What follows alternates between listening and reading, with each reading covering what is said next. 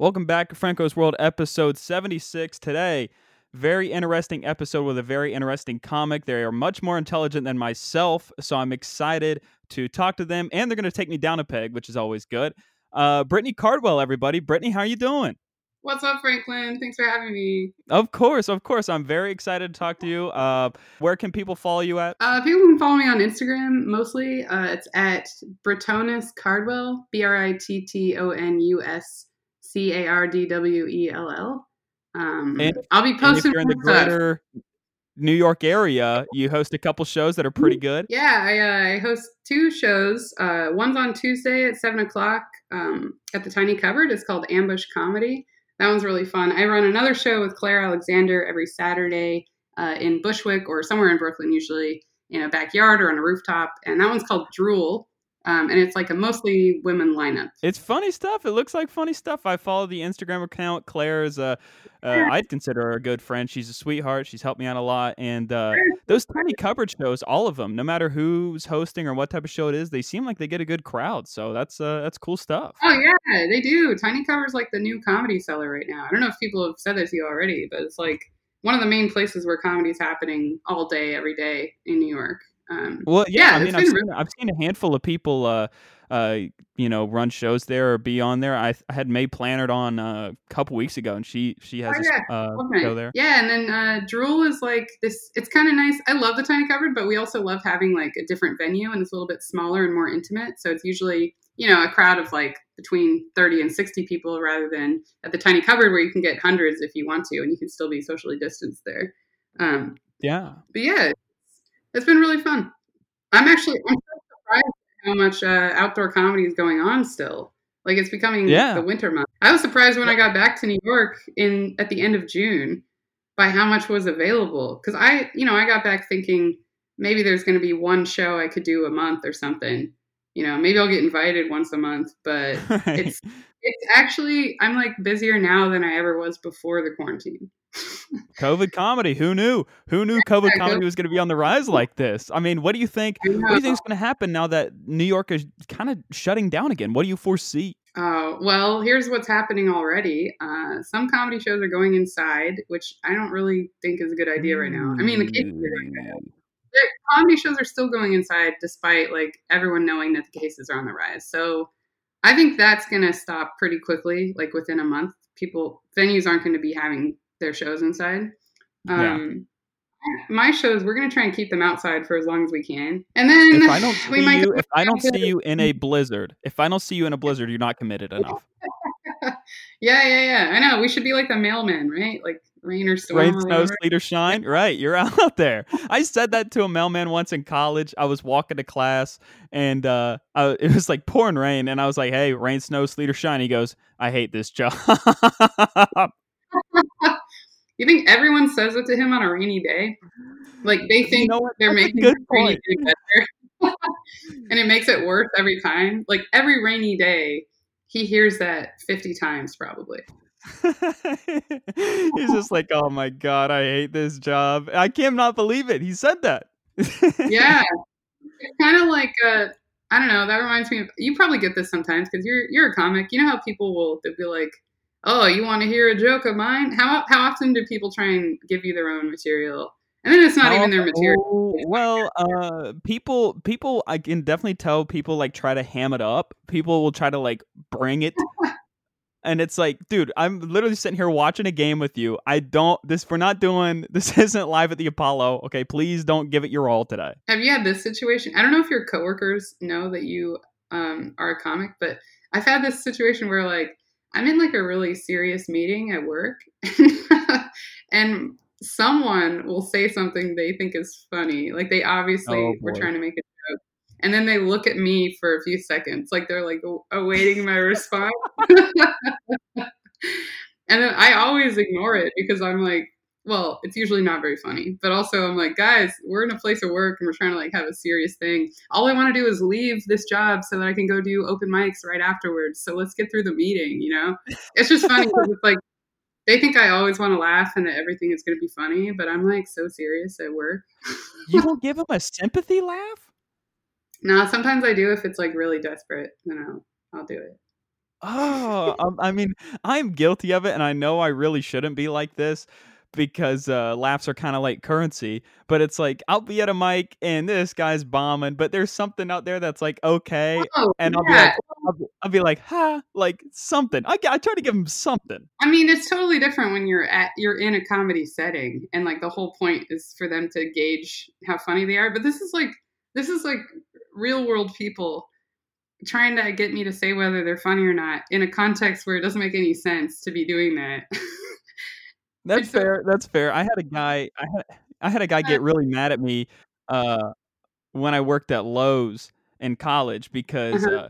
he kept trying to tell this joke that some manager was mad at me, and he goes, "Hey, just kidding. He's not really mad at you." And I looked him dead in the eyes and I said, "That's a terrible joke. That's not funny." And he didn't talk to me for like a month after that. Literally lost a work friend off of that. We've had our first technical whatever Yeah. malfunction in an episode. My West Virginia Wi-Fi has cut out for the 18th time. Frontier Communications, if you're listening, I want I want your business to go out. Like I want your business to fail. I hope nobody uses your product anymore. I hope you all lose your jobs. All this. I don't care anymore.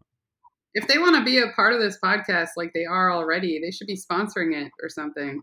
They should be helping Well, you they've out. made for enough content because every week I get on here and say West Virginia's senators are supposed to sign this bill to get us broadband internet, and they haven't done it yet. We just reelected them again. Thanks a lot, Shelley Moore Capito. All right, but anyways, the comparing and contrasting the difference in the election, folks. The sun has come up. We are alive. Okay, every state in the United States has not shut down. Okay, we're alive. The country is fine. All right. West Virginia thought the sky was falling. The entire state voted red. They were not happy about the results of the election. New York, however, was dancing in the streets. What was the scene like for you up there? Oh my god, it was so great. It was one of the best days I have experienced ever.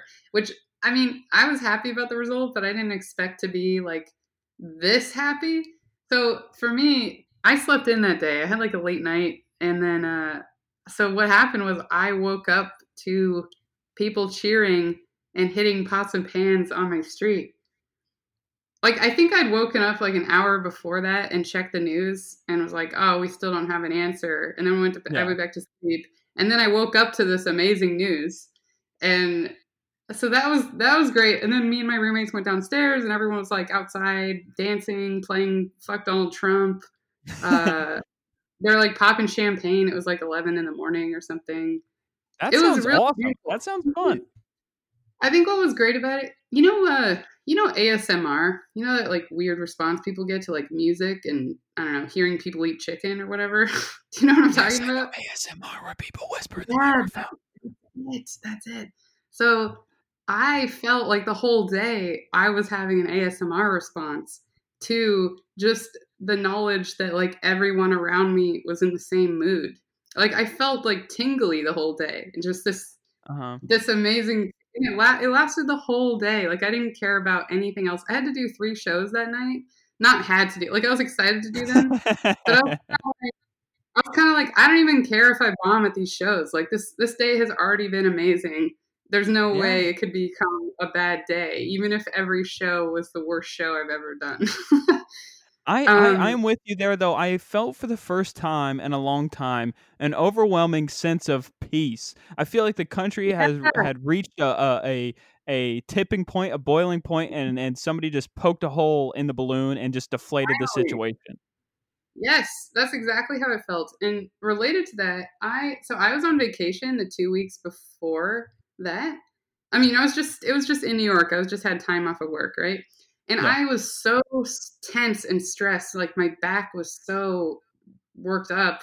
And I was like, what's going on with me? I'm on vacation. Like there's no reason I should be this stressed out. And then I think it was all the election because as soon as we got the results, I felt way less tense. It was like immediate. Some of us are still a little bit tense though, Brittany, because some of us have a gambling problem and put money on Biden to win states that have not been called yet somehow. Oh, yeah. So you're still Do, on a Trump. You're still like hoping he never concedes or whatever. Not that that matters. no, I mean like has Arizona been called yet? I mean, I'm waiting on a call from Arizona. Yeah, yeah. How much did you bet? Oh, we don't have to get into how much I bet. We don't have to get into that. Your parents know about this? I'm worried about you.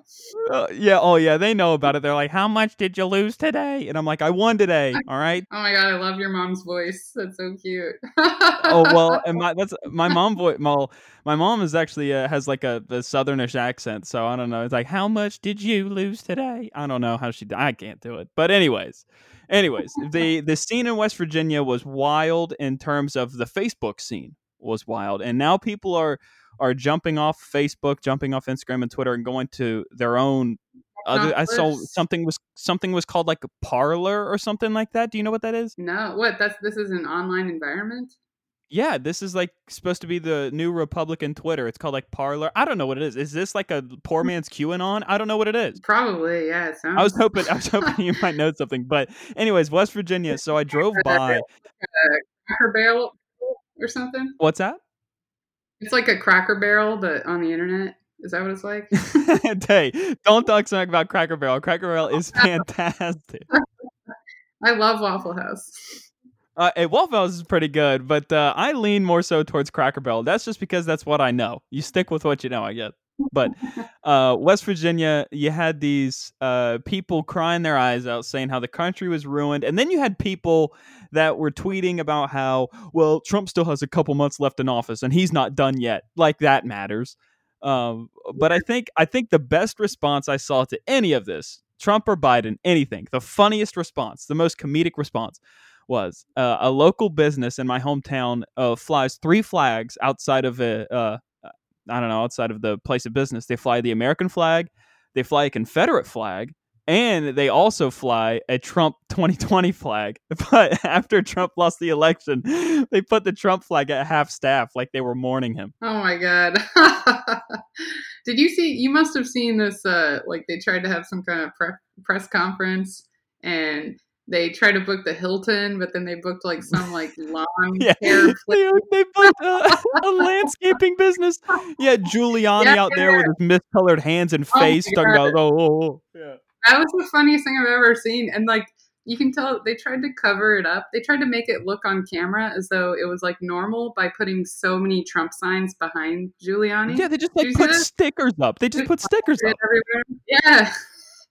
It looked like the cheapest. You could tell it was a cheap event even when everything else was cropped out. He's like, right. He's sweating. It's like too sunny out. He's sweating. He's in this, and then it's like all this plastic behind him. It looks like when a college landlord tries to renovate a house he's renting out, but he just puts a new coat of white paint on the wall. That's what it was. Yeah, or just puts up a tapestry or something.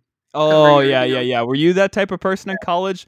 Did you have the tapestry up or tapestry, whatever? Oh, my college apartment was shit, but I loved it. It was like what you were supposed to do, you know? Where'd you go? Missed that. I went to an unknown school, Western Washington University. It's in Washington State. Oh, okay. Western Washington University. Okay, well, that's out. I'm out of moves there. Good for you. But yeah, I had a really fun time in college. I loved it. Now I have to like, I feel like I still live like a college student sometimes. I mean, my room is like mostly clean, but it's just, I still don't have, okay, so I'm 33, but I don't really live in an adult apartment by myself or anything. I mean, that's partly because I live in New York and it's really hard to live by yourself here. But I kind of like it. I like not having like a perfect place. Maybe, really? You know what it is? That's probably just, that's part of that's part of the whole like, you know, when you kind of enjoy when things are a little bit bad because... Oh, yeah. You know, I just realized that's probably why I like it. Like, yeah, I was at a wedding one time and this girl who wasn't getting married was like, life's funny because it's bad. And that stuck with me to this day. That's why I love this place. That's why I love where I'm at.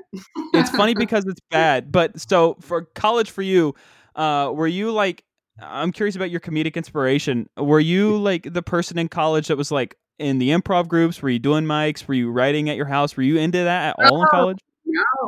No. I drank a lot in college. Mm-hmm. Very unique experience there. I was the class clown in high school, which was cool. Like, I mean, I was really serious about school though. I always had this kind of weird like dichotomy, I guess, where I was joking around all the time, but I was also like very serious about schooling. And me and my friends used to make Saturday Night Live skits on the weekend. So I was pretty into comedy in high Oh, well, school. you're not alone there. My friends and I did that too. One of them's still on YouTube, and it is horrible. Yours is on YouTube? Oh my God. It's so bad. It's so bad. I'm not even going to tell you the name of it. We made it. We were in like 6th, 7th grade. It was bad. Oh my God. I should put mine on YouTube. It's so bad, but it's like, it's fine because I was a freshman or something in high school. What was your skit? I won't try and find it. Basically, so the premise of the skit was we were really into Lonely Island at the time, and so our name was like a ripoff of that, I think. And what we did was like we made up a story about how there was a nerd who beat us up by using his calculator or something like that. It was like the nerd beat up the jocks. The jocks were afraid of the nerd. I don't know. It was bad. Calculator, because that's the only good calculator. I think it was a Texas Instrument, if I do believe so. Yeah. Man, those were so expensive. Like they're not even a thing now. I don't think. Really? Or is it? I don't have to use them. I don't know. I assume you do all those calculations on the internet now, right? That's true. That's true. We're walking around with calculators in our pocket. But you did all these. You did the joking around and stuff like that when you were younger. Right. So like, when did you start comedy? Like whenever you moved to a different country? No. So it took me forever. I think like I was always interested in it, obviously, because I was doing sketches with my friend, and like we used to watch stand up all the time together. We used to watch all the late night talk shows. I loved Conan O'Brien. I'd like stay up all the time just to watch him. Yeah, I was a Conan kid. Yep. I think it was a thing where it's like, you don't really know that you can actually do comedy. Like when you see that stuff, you're like, oh yeah, haha, that looks fun, but it doesn't seem like anything you could really do as a job. So I didn't even think about it. And I went to school and I was like, yeah, I want to be a doctor or something. And then I didn't really like those classes, and I ended up like doing research in psychology. And I really liked that because, well, basically I realized like I don't want to stop going to school because I feel like once I stop doing research, my creativity is going to be like stunted. Like right now I'm doing research and I can like explore whatever questions I want to. And that's what I really want to keep doing the rest of my life. And so that was kind of my goal, was to just keep doing that.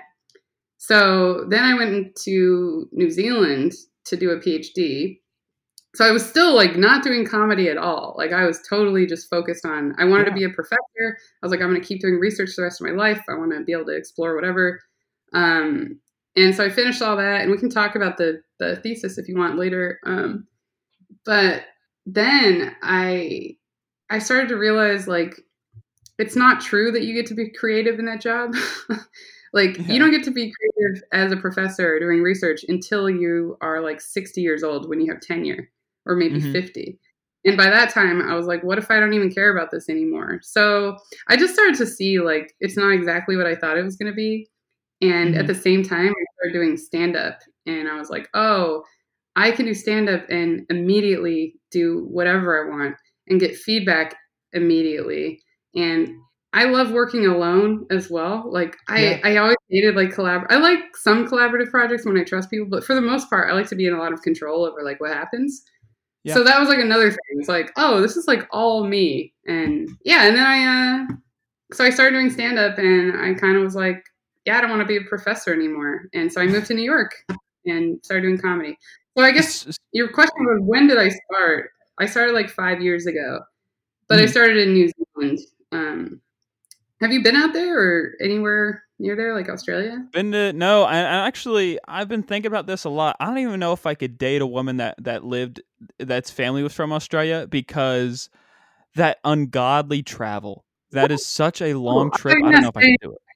I thought you were going to say the accent. A lot of people don't like the accents. No, I love the accent. I think the accent's great.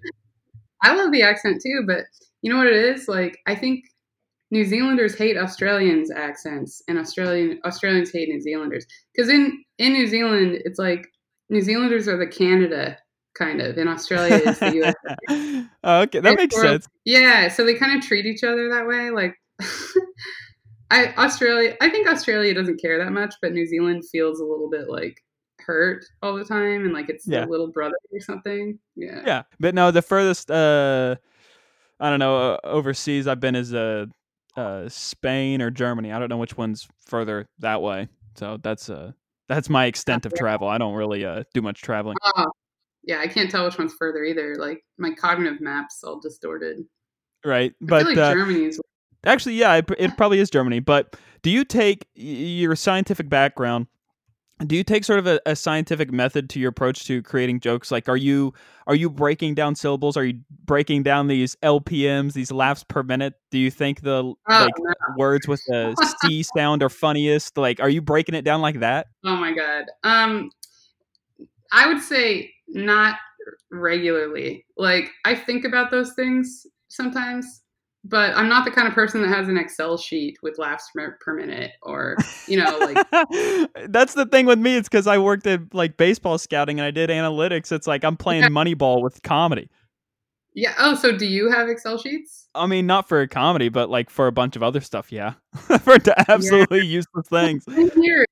Like, I'm very organized in a lot of areas of my life, but I feel like applying exactly the same thing to comedy makes it feel like it's just more work. Like if I was making Excel sheets with laughs per minute, I feel like I would start to hate it. Oh yeah. Well, you would break it down so much to where there wouldn't be like, it wouldn't be organic. It would just be like cooked, overcooked. Blah. Yeah, and I don't know. Like I do actually. Sometimes I'll use names that start with K because I am aware of the whole K sound thing. So if I have the opportunity, I'll be like, I might as well do that. If it's gonna make it like slightly funnier, then of course I'll change Michael to Keith or something. But no, I'm not very. I don't know. At first, it used to bother me that I wasn't systematic enough about comedy because it is kind of like you need to be really organized in a lot of ways. But then every time I tried, it did kind of like stilt me. Like right now, I have like 50 notebooks and a bunch of Word documents and a bunch of notes on my phone, and none of them make any sense. They're just Yeah, dude. Random. If someone saw my yellow legal pads, they thought I was probably like a Unabomber type guy writing a manifesto. It just makes no sense. Same. And it used to really, really bother me. And I would sit down every few months and be like, okay, I have to compile everything and everything's going to be on one clean document. And I'm going to have all these like different sections of the document where like part of it will represent this is a fully done joke. And then the other jokes will be in another whatever. So I used to try to do that all the time, but it was so hard to categorize things. And then, as you know, like even when you think you're done with a joke, like you've been doing it for years, it will still change. It's like it's never going to be at a final stage. So there's no reason for me to waste time like trying to be like, I'm done with this. Now I'm going to do this, And so I kind of stopped doing that. I still go back through my material a lot, like old notes, especially when I'm kind of like, I don't have any new thoughts. And I'm like, I know I had good thoughts a year ago.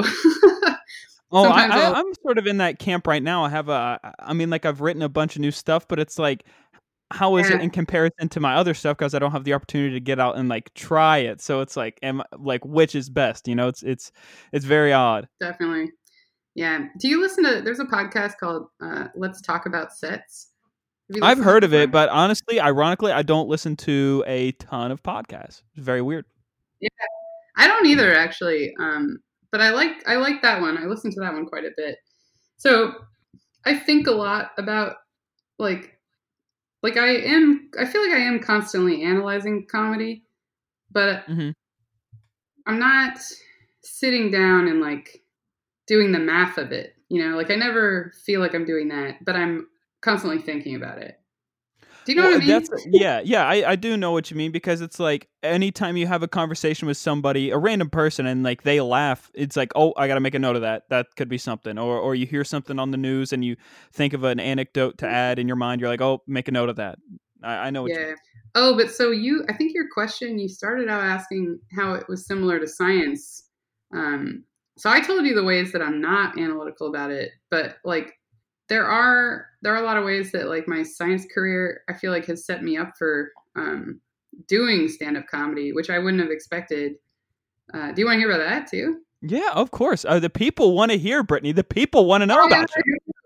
If you're in a career in science right now and you're not happy, here's how you can apply. My listeners, I will say this, Brittany. My listeners are a very intelligent bunch. They are well-read. A lot of them have graduated college, have nice jobs. That is my audience.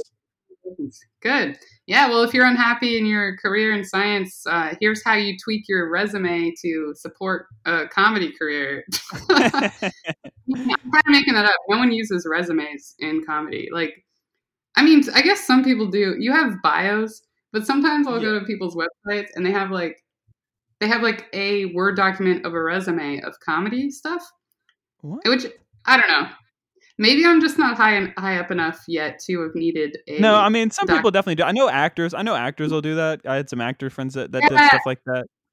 I think it makes sense for acting because like there is more of like an application process. But when it comes to comedy, it's more like, oh no, you just get booked a bunch and then yeah, like someone might want you to be on TV because they liked your stuff or whatever, right? I don't know.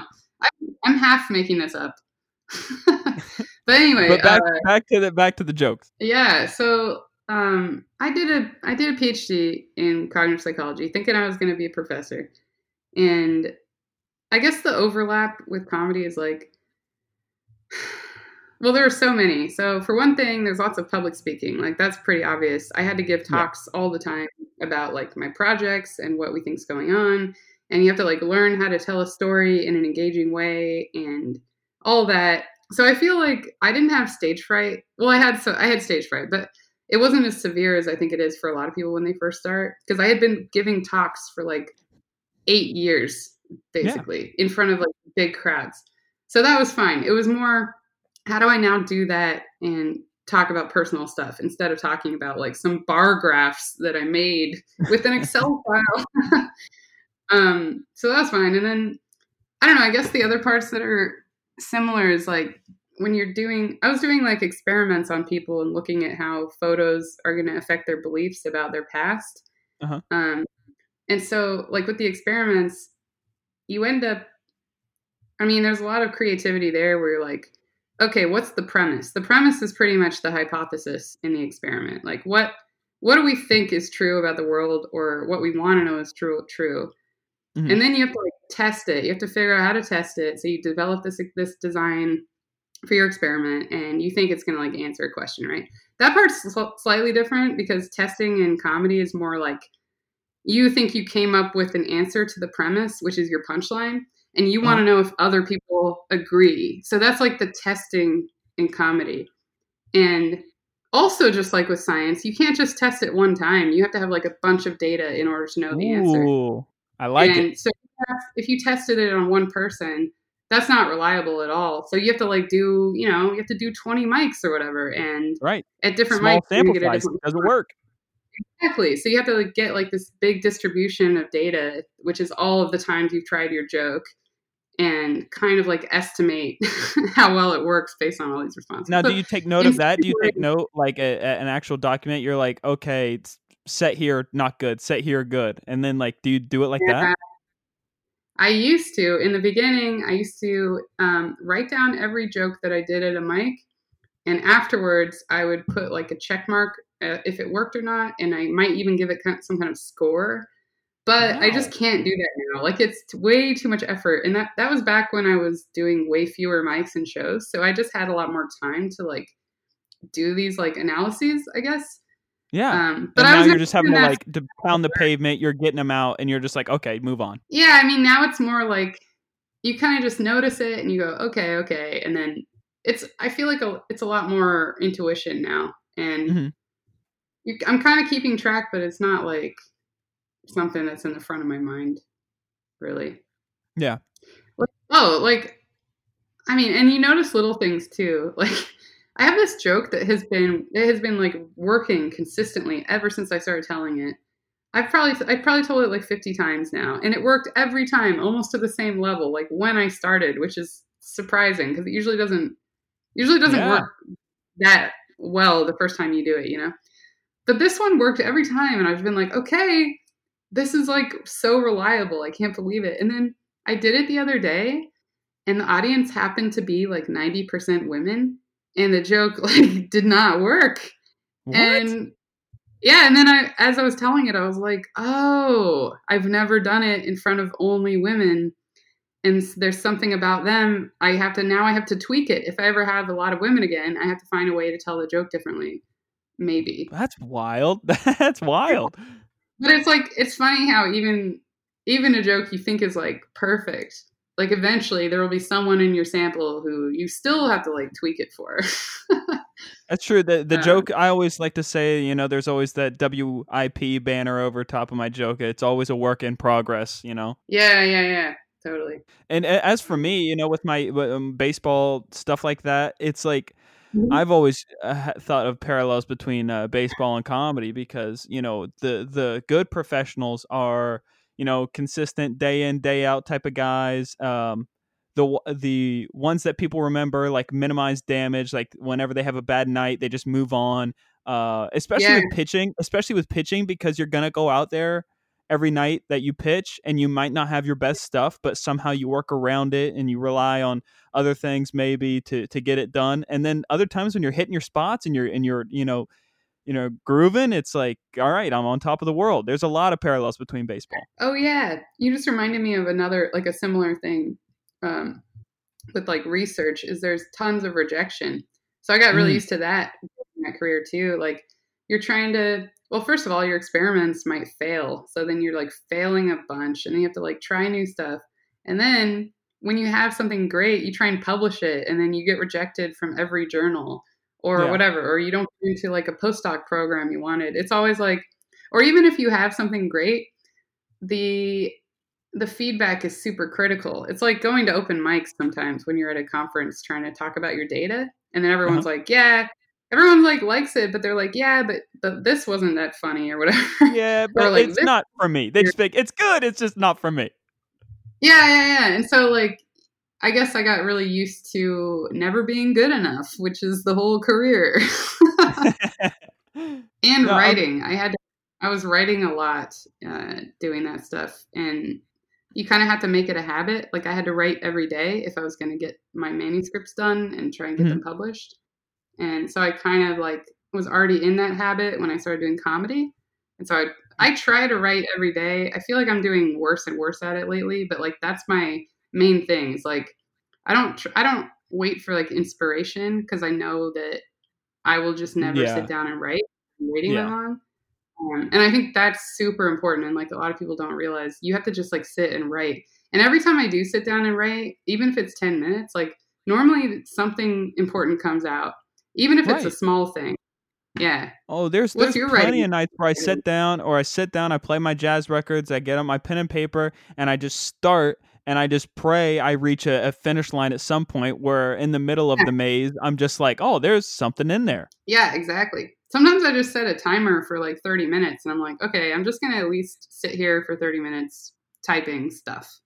You seem like a very ritualistic person. Like, you have like a lot of these set beliefs and ideas. Like, so whenever you write and everything, like, does everything have to be perfect and in a certain way before you can start? No. I am like ritualistic in some ways, but I know that that's not realistic. Like, if everything was perfect, I would never start, because nothing's ever perfect. Yeah. Oftentimes it's just sitting down and writing something. So even if I just write whatever thoughts I'm having, even if I start writing about how I don't feel like I'm being funny right now and it sucks that I have to write or whatever, like, if I just start writing, I think that's it. Is like, I know that ritual can lead to things coming out even when I feel like shit or like I don't feel funny. So yeah, in a way it's a ritual. Like, I know that it'll work somehow. Yeah. For me, it's just I put on my music, and I just like I just sit there. And I used to be really, really hard on myself. It's like, if my room wasn't like spotless, I couldn't like focus and write. Like, that was my whole thing. Oh, that definitely helps. I like my room to be clean before I work on stuff, but I don't know. I don't have to. I'm like really neurotic, but at the same time I'm like really messy. So I have all these like rituals that I do, but I'm really messy about them. Like, I was telling you, all my documents are like illegible, and well, the written ones are illegible to most people, and I can barely even understand them because it's just like a bunch of crazy rants, and I'm like writing in the margins and stuff. And then everything is like so dispersed. I don't even know what the most recent ideas are or anything. So like I'm really messy, but I'm also like really organized at the same time. Well, yeah. I mean, you have everything set how you like it. I understand how that works. I do want to get back to this though, because you referenced you might be able to talk about it later. Your thesis project with the cognitive psychology and everything what was the whole project you wanted to talk about? Yeah. Okay. So this stuff is scary. Are you ready? It's like a scary movie we're about to go into. I want the listeners to learn. This is a funny but also informative episode. This is a warning. This is scary stuff. So, okay. We're going to start out light. This part's not very scary, okay? Have you ever like looked back at a photo album from your childhood and you see some pictures of you maybe like at your like 4th birthday or something? You've done that before, right? And you're like, "Oh, there I am. We had like a water fight party." I'm thinking of my own picture. We had a water fight that day, and I was in my swimsuit, and it was look how fun it was. It was so fun. Remember those people from when I was 4 or 5 years old? Yeah, and like that's such a normal thing to do, right? This is actually like a technique that some therapists will use to try and get people to remember events from their past. They'll be like, look through your photo albums and try and remember things that have happened to you before with these pictures. Which is not necessarily a bad thing. Like they're doing that in like they have like a good, intention is that they want to try and like remember things that might have led to the patterns or the feelings that you have today or whatever. But there is also the possibility that doing that kind of thing can lead you to remember information or events that never happened. So like when you are looking at that picture of your birthday party with the balloon fight, you're 4 years old. You probably don't really remember much at all, but the photo is giving you a lot of like details that you can use to kind of construct a story around that event, like who you might have been with or what might have happened. Like if I told you, oh, someone threw a balloon at you and it hit you in the eye and you started bleeding and then the birthday party was ended or whatever and you had to go inside. Like I could tell you that and you could then imagine how that might have happened because you have elements from the photo that help you imagine the scene, right? So there's a bunch of research showing that kind of thing happens all the time. Like you can do experiments where you show people a photo like that and like you ask people to recall, for example, 4 different events that happened in their childhood. And the researcher knows that one of those events is false, like the balloon event or whatever, the water fight event. And the other 3 really did happen. So they'll be like, okay, we just want you to tell us your memory of these 4 events. Just tell us what you remember. And then the person will tell them what they remember. And then over like 3 weeks, the interviewer will ask them about those events. And over time, people start remembering that they actually had the event that didn't happen. So the birthday party thing or whatever. Yeah. And at first they'll tell you, in the first interview, they'll be like, oh, I have no idea. I don't remember that at all. That's weird. Right. And then in the second interview, they're like, oh, I can remember. Like, I remember Brandon. Yeah, he's the one that threw the balloon at me or whatever. They'll start adding all these details. And then over the course of like 3 weeks, people will tell you in full detail exactly what happened at that birthday party that like never happened. So I'm giving you this birthday party example when in reality, like the research I'm thinking of, they made up some other scenario that they knew had not happened to the person in their past, and they confirmed this with the parent. So they know like this is a false event. In my case, like I'm actually thinking of a real party that happened to me. But well, are you sure that you're remembering a real party? Well, I know the party happened. I don't actually have this memory of getting hit in the eye. I just made it up. Bending the story to fit the narrative there. It's weird. It's creepy. But I am actually combining that picture with me getting stung in the eye by a bee as a kid. And like, I think that also did happen to me, but I think my memory of it is false because I was like 3 years old. I think I just remember what my parents told me, and then I imagined that happening to me.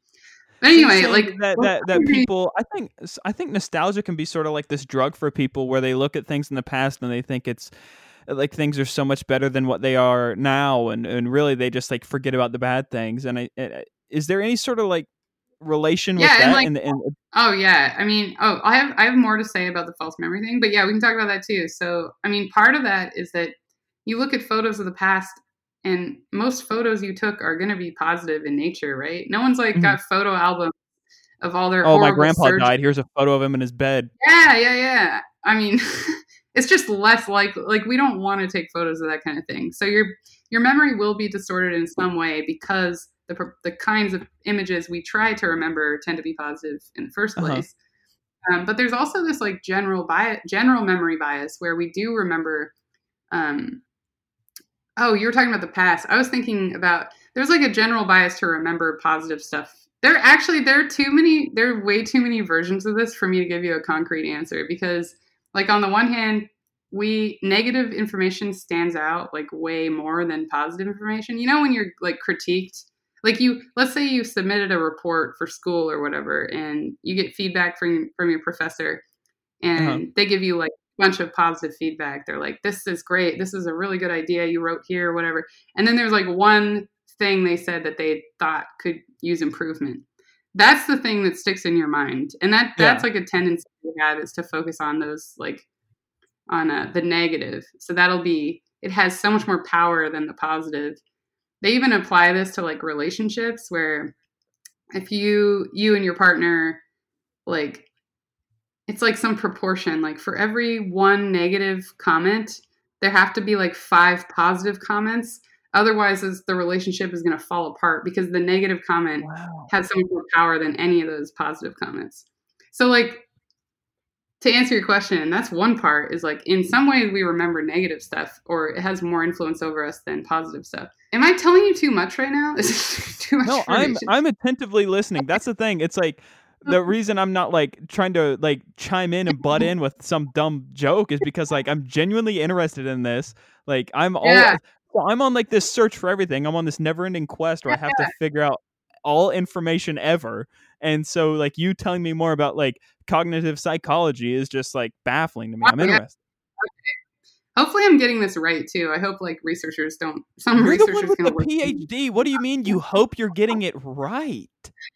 Well, because like my PhD was in a very specific part of all this, so it's like I'm just remembering the literature I read, but I'm pretty sure I'm remembering this correctly. So yeah, on the one hand, I remember like negative stuff really well, but then there's like this whole other area of research where we feel like we're improving all the time. Like, you know, when you look back on your past and you're like, what an idiot. I was like, I thought that trees, I don't know, like you have like dumb thoughts. I have a couple jokes about this actually. Like that's a lot of. I just always say that I would go back in time and beat myself up if I could, because I just think 14-year-old me was an idiot. Yeah, so like people have this perception that they personally are getting better all the time. And I can't remember how this was tested, but apparently there's evidence that we don't really change that much. I mean, you obviously change in your like general knowledge and what you know about the world and understand. Yeah. But I think this was more in terms of like, it might have been that they were measuring like personal characteristics, like happiness or something. Like, oh, I'm so much happier now than I was 5 years ago, when in reality, people are pretty similar. So there's that other bias where it's kind of like we need to see improvement, because like you need to believe that you're progressing. Yeah. Otherwise, what are you know, like that's a lot of what depression is in my mind, is like when I feel like I'm just stuck somewhere.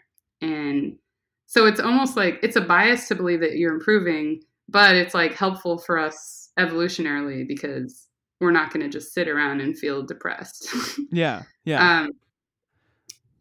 But then there, like you said, there's also nostalgia where you can also just you feel really positive about. Well, I think a lot of people in my generation just have nostalgia for things that they didn't live through. Like they have nostalgia for 80s music and 80s clothes, but they didn't live through Reaganomics. They don't know what it was like back then. Yeah, they have no idea. And like, yeah, again, the positive parts of the 80s are represented now, because we don't want to. Kids watch Stranger Things and they're like, "Oh my god, that was so cool back then." It's like, you don't know anything about that. I have a question about sort of my personal development, cognitively speaking. So for me and my journey to be a professional comedian and everything, so my dad was a professional public speaker, and I got to watch him every week for an hour. He did an hour like every week. He did he was a pastor. What was he speaking about? Well, he was a businessman, but he was also a pastor. So like he'd work for Pepsi, and he would give these speeches, and then he would also like preach on Sundays, and I'd watch him do an hour of material. Do you think like me as a young kid watching him get on stage and entertain people for an hour like had to do something to make me be like, I want to do that? Oh, probably. You're probably like, yeah, this is what life is. You get up. That's funny. That's really funny. He was a pastor and he spoke for Pepsi. Did he ever accidentally start doing Pepsi material at church? He's like, all right, we got this new product out called Gatorade G2. Oh, sorry, that's my other job, folks. First Ezekiel says. Yeah, that's funny. No, I think there's probably something to that. Like, I feel like watching entertainment is the main way to. It's so fun. And like, pastors are very entertaining. Yeah. Well, some of them are crocs. Some of them just like to steal money. Some of them I don't like at all. Like that one pastor. Who was that one pastor on the news this week who was just like, he's like, Joe Biden's president. Ha, ha, ha. Like laughing. My God. Yeah, I watched it. I watched the Daily Show last night, so I saw all the important events that happened. That guy's such a loser. He says he can't fly on a public plane because it's full of demons, so he has to fly private and just steal people's money. It makes me so mad. The big business and religion. I hate big business and religion. It's crazy. Does your dad tell jokes? Oh yeah. Oh, that's half of his sermons are just jokes. Oh my gosh, he literally is up there doing material. Do you end up doing a lot of jokes that are related to religion because of that, or no? I don't like that. I don't really like to joke about religion a lot. I think that's a big like. I work mostly clean too, but like I don't like to joke about religion just because like I know there's people out there that live and die by it and would get just like. Who am I to say my God is the right one and their God's the wrong one? I do have a joke about Jesus being a socialist, though, which I think is funny. Nice. But what about, I'm basing this on pastors I've seen before who tell jokes. And they'll tell, like Bible-related jokes. Do you have any of those? No, not at all. No. Oh, okay. Most of his jokes are honestly just crowd work. Like he'll just find somebody in the crowd and be like, Brother Paul knows what I'm talking about. And then the crowd's like, ha ha ha. He's just like, isn't that right? Guy in the button up polo shirt. Yeah, that's literally it. He's doing a lot of crowd work. Like he's not be like when Daniel was in the lion's den, or was it David? Yeah, I don't even know. I feel like obviously I'm not going to make any religion jokes. I don't even know the stories of the Bible. Jeez. Is all your dad's crowd work just about what people are wearing? Or does he say, like, is anyone here from out of town? Like the classic one? No, like sometimes, no, the big joke with, go ahead. Oh, I said, is anyone celebrating a birthday tonight or celebrating a birthday tonight? Right? No, a lot of the jokes pastors tell, it's all like the same recycled stuff. So if you're a white pastor, you'll start out by saying, and I won't keep you here too long today, folks. I know kickoff is in an hour. Yeah, that's the big joke. Yeah, I've heard that stuff before. That's funny. So your cognitive development, was there anything that like led you to want to be a comedian? Okay, so here's something I think happened, which is maybe similar to you seeing your dad entertain and then getting into comedy. When I was doing research in undergrad, I went to my cognitive psychology class, and my professor was like so entertaining and funny. And I was just watching him and I loved it. And I was like, I want to do that. That's exactly what I want to do. But when I was looking at him, what I thought I wanted to do and what I was seeing was be a professor, do research. But now, and then the same thing happened when I decided to do a PhD. I met my supervisor at a research conference, and she gave the keynote address, and she was hilarious and entertaining. and I was like, oh my God, I'm going to work with her. That's exactly what I want to do. And she's my mentor because like, that's exactly how I want to be. But again, right. I was thinking I want to do research because that's what she did. And now that I've done comedy, I'm like, it's so obvious that what I thought I wanted at the time was, or what I wanted at the time was actually to be an entertainer. I didn't want to be a professor, but that's what they were like wrapped in professor stuff. Like all their comedy was like, yeah. Yeah. You know, kind of like your dad he's a pastor, but he's telling jokes, he's entertaining people. And so you see that. So would you, so the comedians that you like to watch the most, are they like sort of like the, take a scientific method to it? Are they very cerebral with their, word choice and movements and everything? No, I feel like I like a huge variety, and I never know how to answer this question. But I think one thing that is pretty consistent across the people I like. So I really like Nathan Fielder. You know him? Yes, I do. Yeah. Because that show Nathan For You, that's like one of my favorite TV shows ever. That's good stuff. He's funny. Oh my God, he's so funny. So like, I would say that matches up in some ways because he has like these like. So you like a very dry type of thing. Well, yeah. I mean, I also like not dry stuff, but I think the reason I like him so much is because it's so stupid and smart at the same time. Like I love when those two things come together. That's a very good way to describe it. It's so dumb it's smart, or it's so smart it's dumb. I don't know, but like the whole bit about the fake Starbucks or whatever. What was it called? Dumb Starbucks. Yeah, that's a good one. And I mean, that's perfect. Yeah, and then I really liked what was it called? Smoking Aloud. Did you watch that one? I don't think I know that one. Oh, that one is so good. You should watch it. He's trying to find a way to allow customers to smoke inside because the bar owner at this place is like, yeah, I get fewer customers now that smoking is illegal inside or whatever. So he finds a loophole that if you do a play in the bar, then the actors can smoke, right? Because it's like part of some law. So then he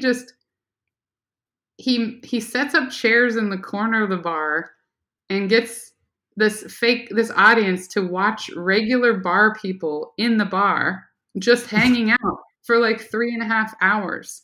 And so the people hanging out in the bar are smoking because they're like technically they're part of it. Right? And so, oh my God, you should watch this episode. I'm not even doing it justice. It's so funny. So like that ends up working fine. And then another funny aspect of it is that the audience thought it was a real play. So then he interviews the audience afterwards and he's like, what do you think about the play? And some people were like, oh, it sucked. It was so boring. It was like nothing was happening. But then other people are like, oh, it reminded me of this other like famous theater person. Getting all like, it's like when people try and describe wines, the taste of wines. Oh my gosh, yes, some douches out there being like, it took me to a different place. So yeah, and they're like, yeah, this is like grocery store wine. So like, you don't know. So you're drinking Franzia. Oh, yeah. Oh. Okay. And then he goes even further. So then he's like, oh, the play went so great. I think we should just try and recreate exactly what happened here tonight for other people.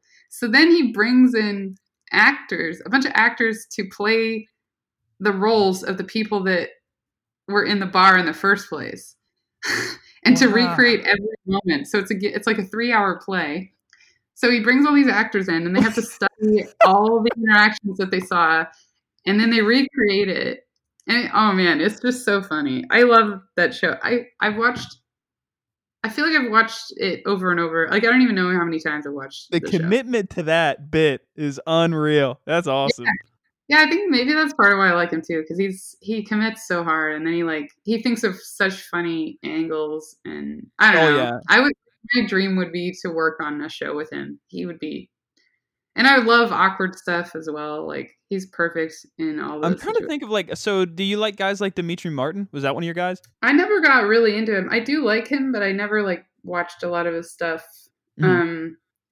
Another person I like, I guess because he has that kind of dumb, smart contrast is Nate Bargatze.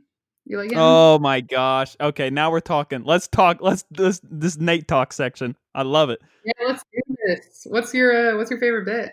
Oh, the classic Starbucks. He's like, just give it to me, okay, please. And he's just yeah. Yeah, that one's good. My He's parents really liked him too, so that was nice. We can sort of bond over that. well, he's clean. That's why I like him. Yeah, he's clean. Yeah. I like his climate change bit. Did you see that one? Oh, I don't remember. I'll have to look it up. I don't think so. I feel like I'm not going to remember how it goes well enough, but Don't worry about it. But Nate, I like Nate. He did a show with some West Virginia like country music like legend. So like that's when I first got introduced to him. Like saw him, and I didn't meet him formally, but like I saw him, and I was just like, oh okay, like this guy's really smart. He's dry. It's fine, but like he's clean. But you don't know he's clean until you realize like he didn't like curse or anything. It's wild. And yeah, so you're right. Yeah. that's what I would like to try to get to. It's like to the point where it's like, wow, that set was so good, I didn't realize like he was did work clean. So that's why I admire Nate so much. I'd like to emulate something like that. Yeah, he's so good. Yeah, Nate's the best. Nate's the best. He's one of my favorites. Before we go here, you had one more point, and I'd hate to like leave a loose end out there for the people that like listened for like the science aspect of this episode. Could you close off that like study that you were talking about? Oh yeah, so with the false memory study, yeah. So what I was saying, right? So I was saying that so you have these 4 events, and people think that the false one is true by the end of it, right? Like they come up with all these details, and the details sound like a real memory, and people believe it happened. And I guess I just wanted to add, because this is like what's really striking about it is that the researchers at the end of the study, they'll be like, okay, we tricked you. We gave you 4 events to recall, but only one of them, or one of them is actually false. We want you to tell us which one of those didn't actually happen to you. And what's crazy is that the participants will choose at chance the false event. So they can't distinguish between the false event that they made up with the picture compared to the true events that really happened to them. So that's what's really scary is it's not like people are like, oh yeah, I might have had this happen to me in my past. They're like, oh, this happened to me in my past, and I believe it just as much as things that actually did happen to me. That is scary because it's like I'm thinking of every picture I've ever been shown of me in elementary school, and I'm like, what really happened? Your brain is like set up to try and fill in gaps, and so like we look at pictures and we just start like imagining and pretending and stuff like that, and it's usually good because it can help you predict things or think about things that probably did happen. But then in a lot of cases, you're just like making stuff up. And it really becomes consequential, like when it comes to the legal system where, now people are relying on your memory, but your memory's been distorted because someone asked you to look at a picture and think about the possibility over time. And what you're remembering is actually just your imagination of the event that you like you imagined the event weeks ago, and now you remember your imagination. Oh like my god. We have a very hard time separating imagery from actual memories, especially when the images are so imbued with like details. And in the case with the photos, that's what the photos do. They put so many details in there that it's even harder to distinguish them from a real event. So you're saying like say in a court of law somebody shows a photo of a murder scene, would like I'm lost as to like would the person that did the murder like have a weird memory of it, or would like the jury have a weird memory of it? Like who would it can be both sides. So there is a problem with a what is it called, false confessions. So you can get people to falsely confess to murdering or doing some other kind of crime. It doesn't have to be with a photo, but a photo can make it more likely. Like if anything that makes it easier for them to imagine it happening and then to later recall that will kind of like boost that. It'll make them more inclined to eventually falsely confess. A lot of false confessions, though, it's like, those happen over time. There's lots of suggestibility going on there, like the investigator telling them there's no way out, or if you just tell us that you did this, then we're going to give you an easier sentence or whatever. But there are cases where I mean, if you want to get into the whole legal system thing, where you have to take these plea deals and you get screwed. Yeah. So some of them are just like, oh, we're going to make things easier. But then other times it's actually that people will develop a whole memory of doing it. And then they don't even think they're falsely confessing. They think they are confessing to a crime that they committed, but they actually didn't. So it's pretty wild. But you asked about the jurors as well. Like, I don't know about specific studies there, but I think potentially, like, if a juror saw an image of the crime scene, it might make it easier for them to imagine whatever claims are being made. So it might make it easier for them to imagine the suspect there. The prosecuting attorney is just like, they show this picture of the crime scene and then they tell this story as they're showing the picture, and the jury is just like, oh yeah, that does make sense. Yeah, so that would most likely make the jury more inclined to believe that the story is true, or that event might have happened. It's all like, so see, I told you guys this was going to be scary. That is scary, but it also helps me, because now it makes me realize that I definitely could have been a lawyer. I mean, I've watched Lincoln Lawyer enough, and now I know this. I would win every case. It's a layup. Oh yeah, just show a picture, you're in. Yeah, let's use this for bad. Let's do it. Oh my gosh. Oh, this episode was really interesting. Like, I just love talking to intelligent people, and you're much more intelligent than myself, like I said. And this whole like the inner workings of the mind, and how we have these false memories and everything. This type of thing is going to keep me up at night. Like, it's going to make me like rethink everything that I've ever seen in my entire life. Yeah, you could like listen to this podcast or watch a thriller, and then you'll be up all night either way. This one's definitely going to make people think, but I really appreciate you coming on, Brittany. Is there any parting words that you would like to leave the people? Oh, just thanks so much for having me. And yeah, follow me on Instagram. Come to my comedy shows if you're in New York. They're every Tuesday and Saturday in Brooklyn. Right now we're running them on rooftops. We might be indoors someday in a year, probably. Thank you, Brittany, for being on the show today. It was a great episode, very interesting. Hope you guys learned a thing or two. This was probably the first time I brought somebody on that can speak at length of something like this. This is really interesting stuff here, folks. But hope you all are having a great day and stay safe out there. And I will see you when I see you.